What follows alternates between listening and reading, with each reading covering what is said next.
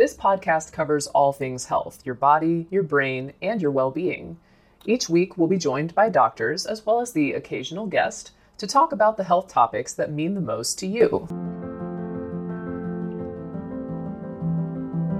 Mom deserves the best, and there's no better place to shop for Mother's Day than Whole Foods Market. They're your destination for unbeatable savings, from premium gifts to show-stopping flowers and irresistible desserts. Start by saving 33% with Prime on all body care and candles. Then get a 15-stem bunch of tulips for just $9.99 each with Prime. Round out Mom's menu with festive rosé, irresistible berry chantilly cake, and more special treats. Come celebrate Mother's Day at Whole Foods Market. Is medicine going back to the future? As researchers explore the therapeutic potential of psychedelics for treating depression, trauma, and other ailments.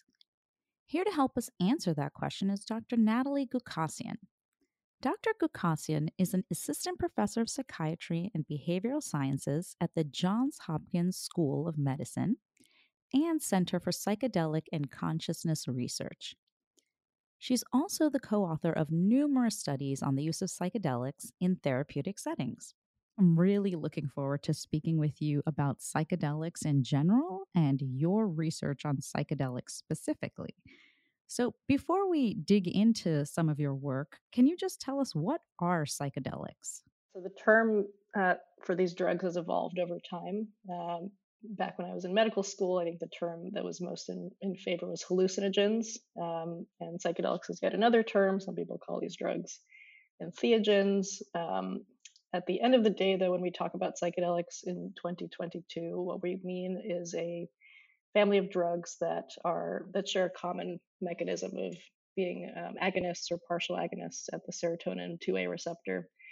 We call these classic psychedelics, but there are other drugs that are sometimes sort of discussed in the same breath as these, as having similar sorts of subjective effects. And those include ketamine and MDMA, even though those essentially have sort of a different mechanism of action. But what we mean is this group of drugs like LSD, psilocybin, DMT, and others that work by this serotonin 2A mechanism and tend to produce very profound subjective effects that sometimes can be interpreted as being very meaningful or even spiritually significant to some folks, and that are increasingly showing themselves to be potentially quite useful therapeutically, which is what we're investigating now. Looking back to medical school, when we did talk about some of these drugs, you're right, we did call them hallucinogens. And so it's like this group of drugs that kind of alters your reality in some way or alters your sense of self in some way. Some of them act differently in the brain than others, but the ones we're specifically talking about today are sort of what the active ingredient in magic mushrooms, psilocybin, and also LSD. So let's talk a little bit more about those two specifically. What happens in your brain when you ingest that drug? So let's say we take in psilocybin. You mentioned a specific sort of pathway. Can you talk us through that a little bit? Yeah, and so we're still learning exactly what goes on in the brain and which parts of the brain are most important for the effects of psilocybin and other drugs like it. But what we know so far is that, again, the serotonin 2A receptor is key. And the serotonin 2A receptor is found in many, many parts of the brain and also peripherally. But so far we know that it's probably a certain subset of neurons in the layer 5 area of the cortex and maybe other parts of the brain, in particular the claustrum, which is this area that sort of connects the thalamus with other higher areas of the brain. So what, in terms of your own research with psilocybin? Here is a quick word from our sponsor. We take this few seconds off to inform you, our valued loyal listener, about the best health and fitness podcast shows from the Nezpod Studios. Join us as we give you the best of the best health and wellness updates you can rely on for the treatment of chronic health problems. Classic functional medicine back to basics health tips and special updates from the best doctors in the United States of America. Check out this health and wellness podcast shows. Explore Health Talk Weekly, Healthy Lifestyle Matters, Excellent Health Digest, Healthy and Free Daily, and last but not least, weekly health and fitness corner. Also, check out Nasty Boy CC, the truest story never told fiction podcast, for that real life on the go experience with the 27-year-old golden boy, who made our guest invite #1 list. He tells us about his story as it happens in real time and in real life. It's Nasty Boy CC, the truest story never told. Go get a load of that happiness, because happiness is healthy as we know it. Join us every week as we continue to provide you the best of health and fitness wellness updates from around the globe. Enjoy the show.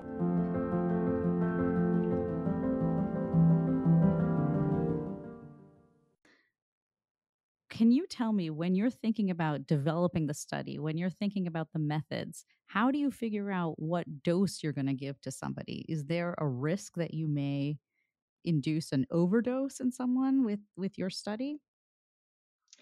So one nice thing about classic psychedelics is that they tend to be quite safe. Like in medical school, we all learned about the LD50, or the lethal dose 50, shall we say, like in pharmacology studies, and the dose that's needed to produce a real toxicity with psychedelics is many, many times greater than the functional dose, essentially.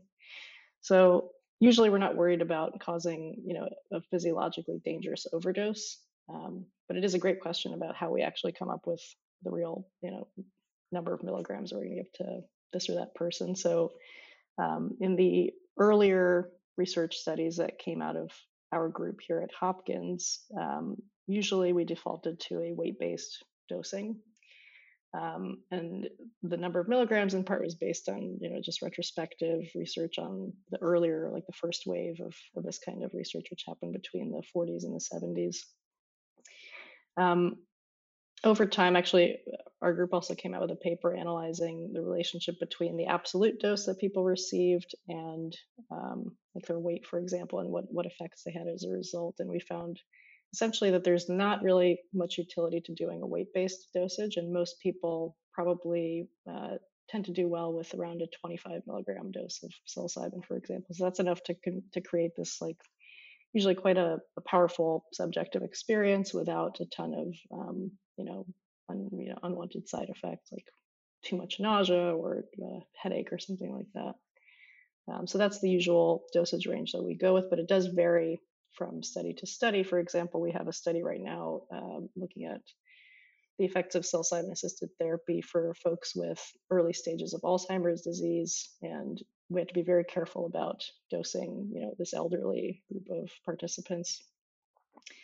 And in a similar vein, there, my other main area of research right now is looking at psilocybin-assisted therapy for people with anorexia nervosa, and we knew going into this study that anecdotally people seem to actually be less responsive to psilocybin, and so we had to adjust our dosage for that, which we initially had to be careful about because this is a novel and fairly high risk group of patients, and we weren't really sure what to expect. But eventually we sort of saw that the lower doses were indeed safe, and indeed that folks did look like they were needing higher doses to achieve comparable effects to other participant populations that we've worked with before. I think what you said is just so super interesting. And so you're pointing out that with the classic psychedelics, this is not really something that you're thinking about when you're thinking about dosing. Is that accurate? Yes, but also, there is a dose that we think about that, at minimum is needed to produce the kinds of subjective effects that we've seen are actually correlated with positive long-term outcomes. And there is such a thing as having too high a dose, even in that range, it's not physiologically dangerous. So for example, in our earlier studies published in 2016, where we were looking at the effects of psilocybin in people with cancer-related anxiety, the initial dose that we had gone with was like a 30 milligrams per 70 kilo dose, and we eventually had to actually bring that down because people were experiencing quite a bit of nausea with it. And were just kind of like uncomfortable, but it wasn't necessarily dangerous as far as we could tell, apart from just being not very pleasant. But there are all sorts of interesting case reports out there, including there's one I read, I can't remember the journal right now, but of people who accidentally took doses of LSD that were maybe like on the order of 100 to 1,000 times more than they should have taken. And they did end up in the ICU for some time. They had some internal bleeding, but at the end of the day, they all recovered and seemingly were fine after the fact.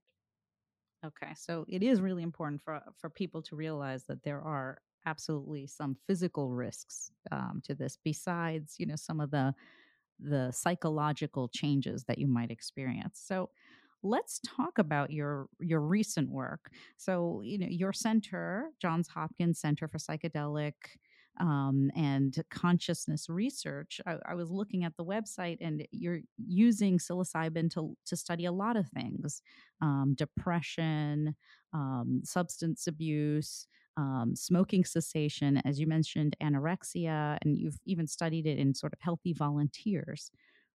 Right now, you just recently published a paper on major depression and psilocybin. Can you tell us a little bit about that research?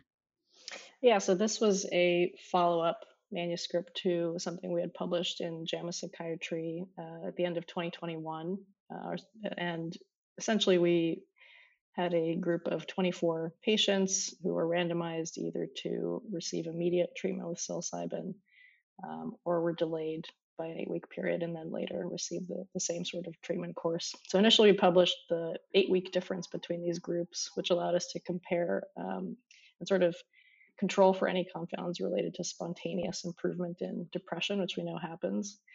But we were also interested in understanding what happens to these patients down the line, right? Because it's not just the immediate efficacy that we're concerned with. Like anybody who's suffered with depression knows that what's sought after is sort of sustained remission. And what we did was we just followed the entire cohort for a period of about 1 year following their final psilocybin session.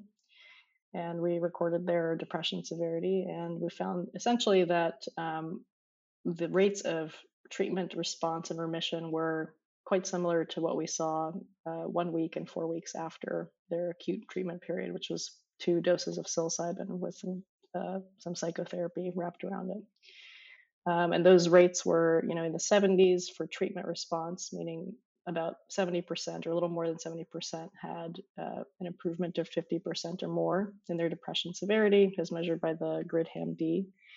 And a number about like in the 50s reported remission or reported that their symptoms were on par with remission according to those scales. There is a caveat to those results, which is that a lot can happen over the course of a year, and there are many, many confounds which are just par for the course with when you're thinking about research with humans. And quite a lot of people actually did pursue other treatment options in that time. So a third of the group actually reported at some point in that follow-up period being on some sort of daily antidepressant drug. And a larger percentage, something like around 42%, reported some form of psychotherapy, but that varied quite a lot. It could have been, just 1 or 2 sessions or their usual weekly therapy with somebody. But all in all, even those people who, did go back onto treatment were better in their depression severity compared to baseline. And so we are, I think this was a small but hopeful signal that this might actually be a treatment option that could produce sustained relief from depression for at least a subset of patients. That's really interesting. So, can you walk me through what it's like to be a volunteer for this type of study? So, you agree, you come in, and then what is the experience like? Yeah, so it's quite involved, and I think it's important to stress that part of it is that it's not just simply giving you some psilocybin and calling it a day. So there's actually quite an involved screening process for this study. It occurred over a period of 2 days. So people who are interested in the study meet with, a psychiatrist or psychologist or other mental health professional to do a fairly long assessment, a structured clinical interview. They're seen by an internist to review their medical history and make sure that they're medically safe to proceed. In some cases, we might, talk to their provider just to get a sense of their history and confirm some, just to get some collateral information. Do some blood work and EKG. So there's quite a lot that goes into making sure that somebody seems to be a good and safe candidate for this kind of treatment. After they're cleared and they consent to participate, they are assigned 2 facilitators, at least one of whom has formal mental health treatment training. So usually a therapist or a psychiatrist or psychologist.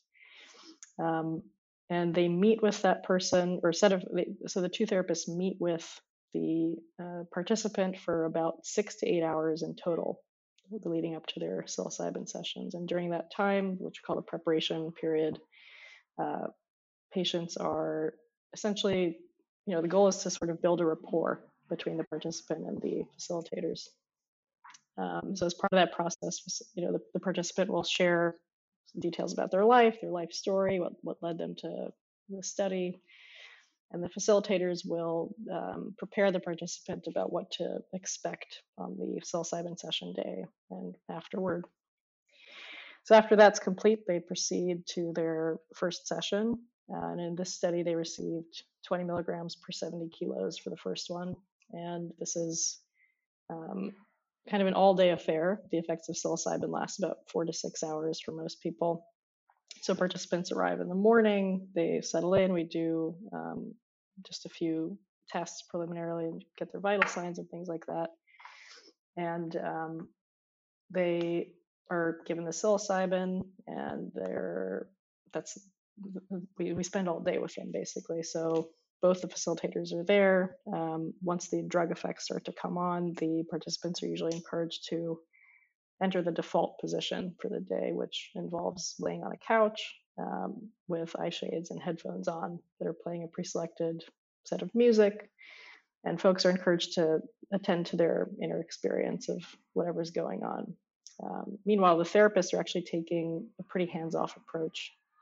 They are mostly just hanging back, allowing the participant to be with whatever's going on. If the participant seems to be in distress, they will attend to the participant, make sure that they're okay.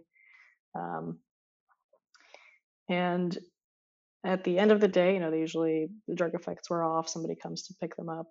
And in the day after, and about 1 week after, we have follow-up meetings. We call them integration meetings, to discuss the contents of the day, what it was like for them, and if there were psychological insights or not. We sort of talk about how to integrate that moving forward. And so those occur for the follow-up meetings happen for both psilocybin sessions, and then there are sort of subsequent follow-up visits spaced further and further apart for the remainder of the study. So what are some of the things that people are experiencing? Sometimes I like to make a prediction about what a person will experience, and I am wrong pretty much every time. Even in sort of a general sense. But in the sorts of experiences that we see vary from feeling nothing to having an extremely personally meaningful experience, or a very insightful experience, or even one that seems spiritual in some sense. It can be accompanied by quite strong emotions, good or bad.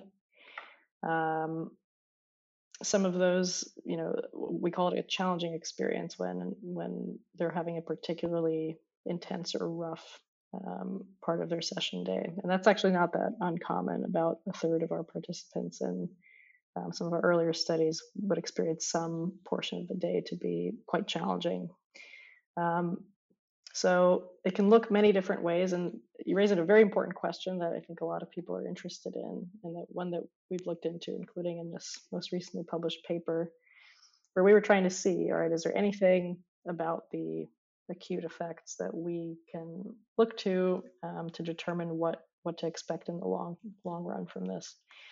In previous studies, we identified a number of factors that seemed important. So one was the score that somebody reported on their on something called the Mystical Experience Questionnaire, which is a 30-item validated questionnaire that measures the degree to which a person has an experience that is, it's not that it's supernatural in any sense, but it's characterized by a feeling of sacredness, or ineffability, or loss of sense of time or self or space.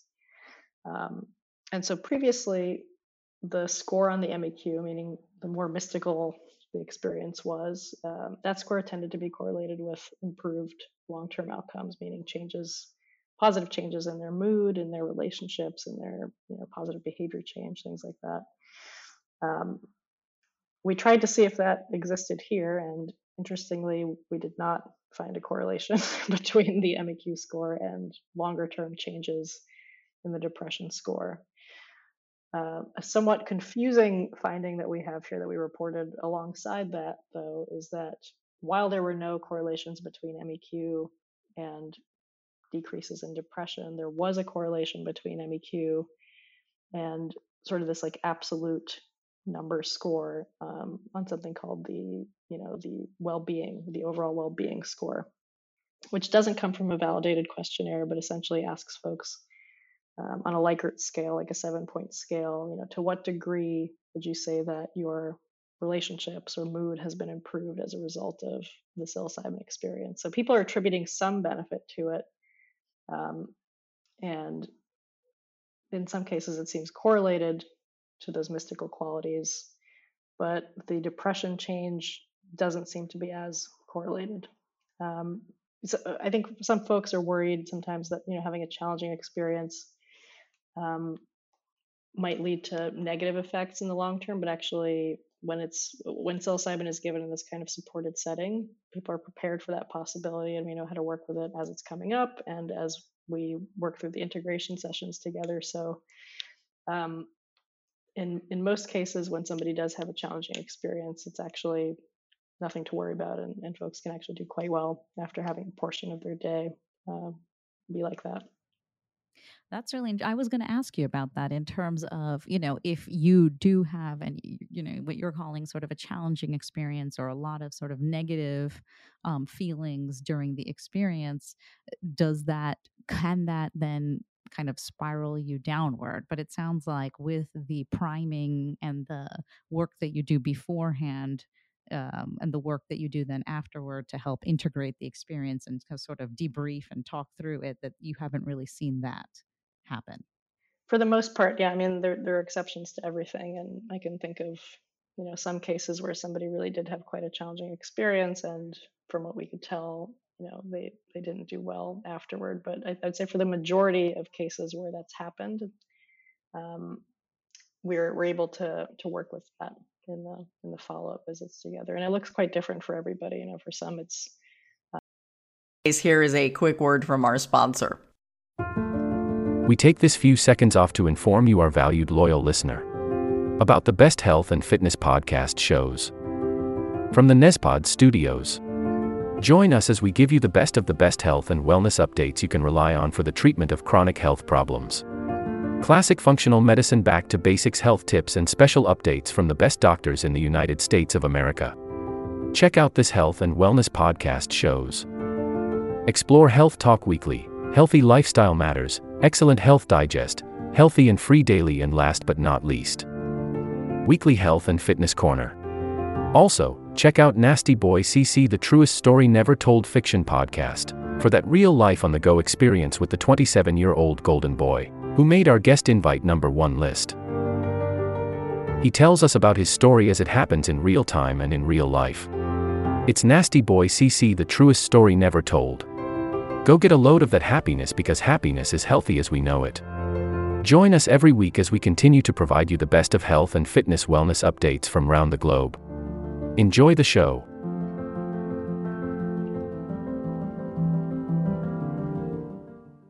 A very, embodied or somatic kind of experience. For others, it's, imagery or emotions of some sort. And more often than not, there is, some material there to work with. I want to take a step back in terms of how you're delivering that dose. So is that a synthetic drug that you're giving, or is it the actual mushroom? I think a lot of folks, when they hear about psilocybin, they just imagine that it's mushrooms that we're giving, but in actuality, it's a synthetic drug that's made in a lab, and that is, quality tested and maintained in in our pharmacy to make sure that it is what we say it is. The trouble with deriving psilocybin from the mushroom itself is that the contents and the sort of concentration of psilocybin can vary quite a lot, um, and actually can degrade over time, making it kind of difficult if you're storing the psilocybin for some time or the psilocybin mushrooms for some time to actually accurately determine what dose is being given. So, um, for a number of reasons, we actually use synthetic psilocybin in our studies. You mentioned that it's quite an involved process to get into one of these studies or your studies. So, what are some of the exclusion criteria? What are some of the things that would make you consider someone not a great subject for your study? Some of the main conditions we try to screen out for in our studies to date include any kind of psychotic disorder or a bipolar spectrum disorder in the participant or in their first degree relatives, as there have been some studies that shown that folks who have a first degree relative with one of those conditions actually have a significant risk of adverse outcomes, such as their own precipitated episode of mania or psychosis. Um, in terms of health conditions, we try to be careful about folks who have any kind of cardiac problem or history of a stroke, just because the psilocybin experience usually is associated with an increase in heart rate and blood pressure, and we want to avoid any kind of cardiovascular events. Epilepsy is another contraindication, as it might increase your risk of having a seizure. It's not exactly an exclusion criterion, but folks who are currently taking an antidepressant have to taper off because the psilocybin or the antidepressants actually can blunt the effects of psilocybin. And there's some interesting and, like, frankly, kind of concerning data that's coming out of secondary analyses of existing trials showing that folks who had, even those who had tapered off, the folks who had recent use actually seem to have less of a therapeutic effect following both psilocybin and MDMA, which, is concerning to me because I know that a lot of the folks who might be interested in this kind of treatment are currently being treated with those kinds of drugs. And we don't really know yet, how long that kind of effect persists beyond the tapering period, or if that can be overcome by a higher dose or more doses, for example. I'm really curious because I know in all health professions now, we're really, really thinking about health equity and how we're bringing some of our work we're basically creating protocols that ensure that we are getting data in an equitable way or incorporating populations that may not have access to this kind of these types of studies. So, what are you all specifically doing to think about that? Do you have protocols to ensure health equity? How do you and your center, other researchers at your center, think about this question? Yeah, so this is a really important question. And unfortunately, for a number of reasons, psychedelic research has actually historically um, undersampled populations who are underserved. Part of it, some people think that it's related to, just a particular kind of person who's interested in psychedelics, that this is sort of like a white person sort of thing. But it's pretty clear in our research, if you look at our samples, like a lot of the time it's 90% white people. A lot of the time, most of those people are actually very highly educated. And so this is something we are really trying to work on. We are trying to partner with organizations in the community to essentially facilitate discussions about this, at least just to get the conversation going. In Baltimore, and specifically with Johns Hopkins, we're sort of in a setting where there's quite a lot of history between our institution and the community of harm and mistreatment, and that's sort of another barrier that we have here specifically, and one that I think can only be addressed by talking with one another, at least in the beginning. It's because at the end of the day, this is research. This is not a therapy that's been proven to be effective and safe at scale. And at the very least, I think folks just need to be informed about what we're doing, why we're doing it, what the risks are, what the potential benefits might be.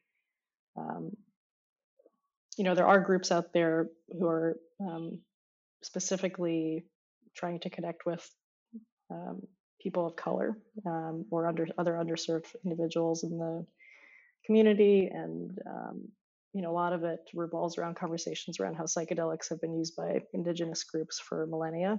And so that's sort of like another thing that's going on in parallel. Some of those groups, are coming from an angle of using psychedelics in a kind of an underground way. So that's something we kind of have to tread carefully with in terms of involving ourselves with those groups. So it's kind of a complicated situation, but one that we are actively trying to work on here at Hopkins. For a lot of cultures, ancient cultures and ancient traditions, that there is some use of these types of substances. I think to my own spiritual tradition, where there is a whole day and night dedicated to the use of these types of meditation and these types of substances to induce this meditative state and this sort of spiritual experience, which you allude to with the work that you're doing as well. So I wonder about that sometimes in terms of medicalizing and commercializing some of these substances. Do you have any thoughts or about that? Yes, it's kind of a landmine, a field of landmines there. But at the end of the day, I think I've been convinced so far, by the results we've had to date, that this really could be potentially useful for people who are suffering quite a lot with mental health conditions. And I think at the end of the day,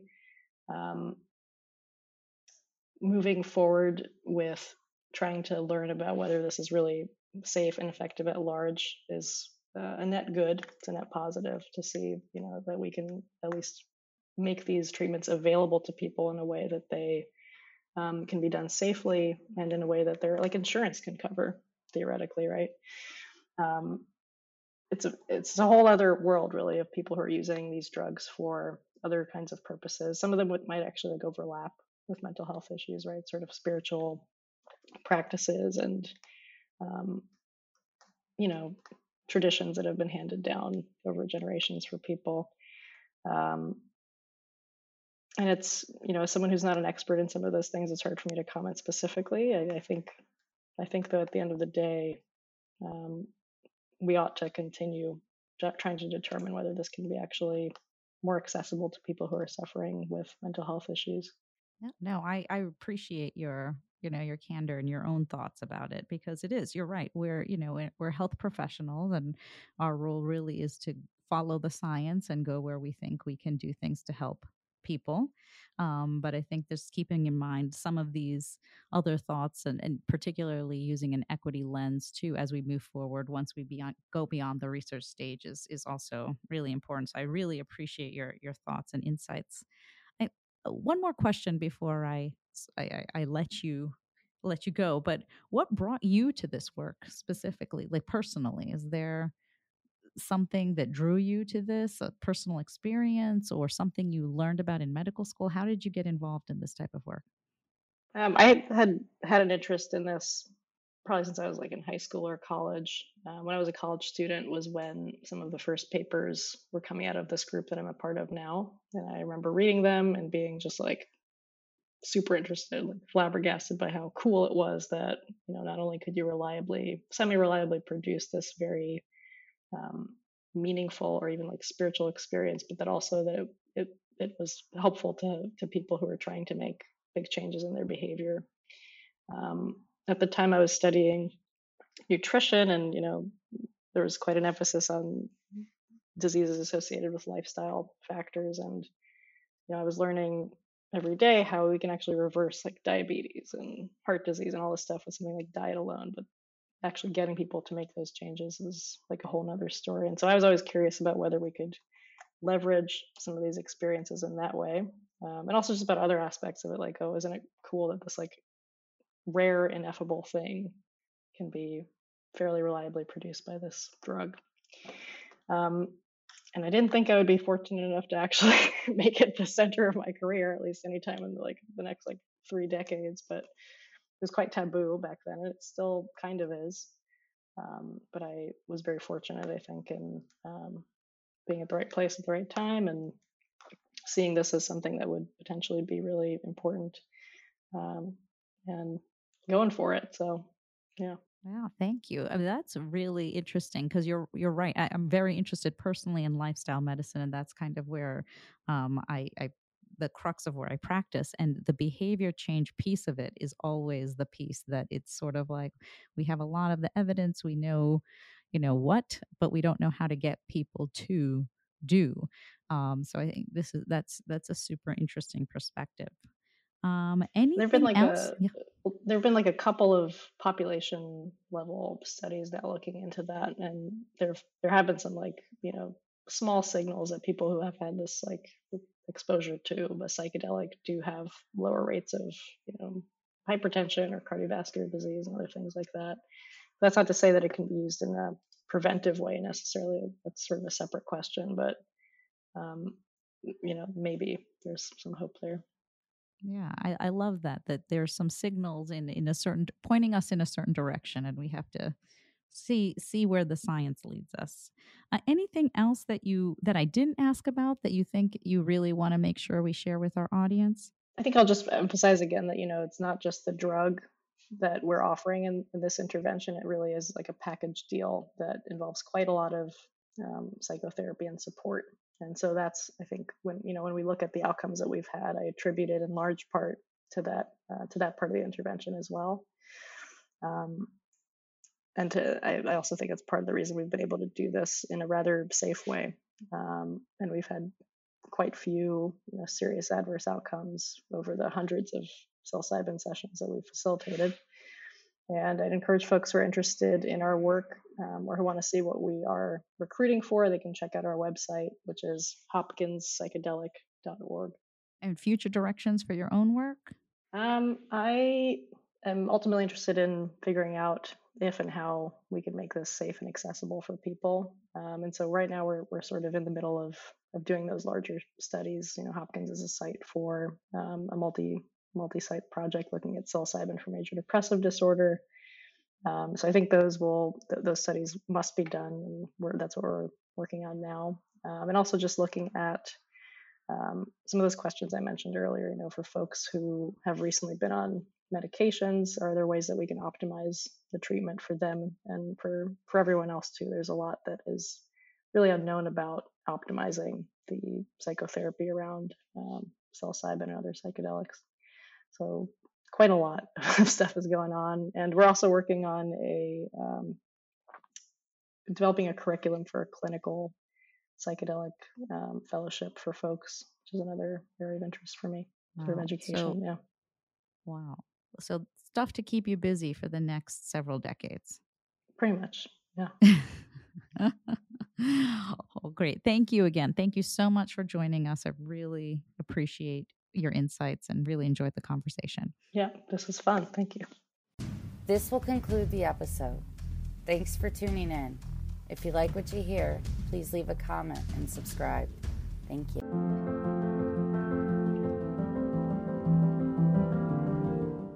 This will conclude the episode. Thanks for tuning in. If you like what you hear, please leave a comment and subscribe. Thank you.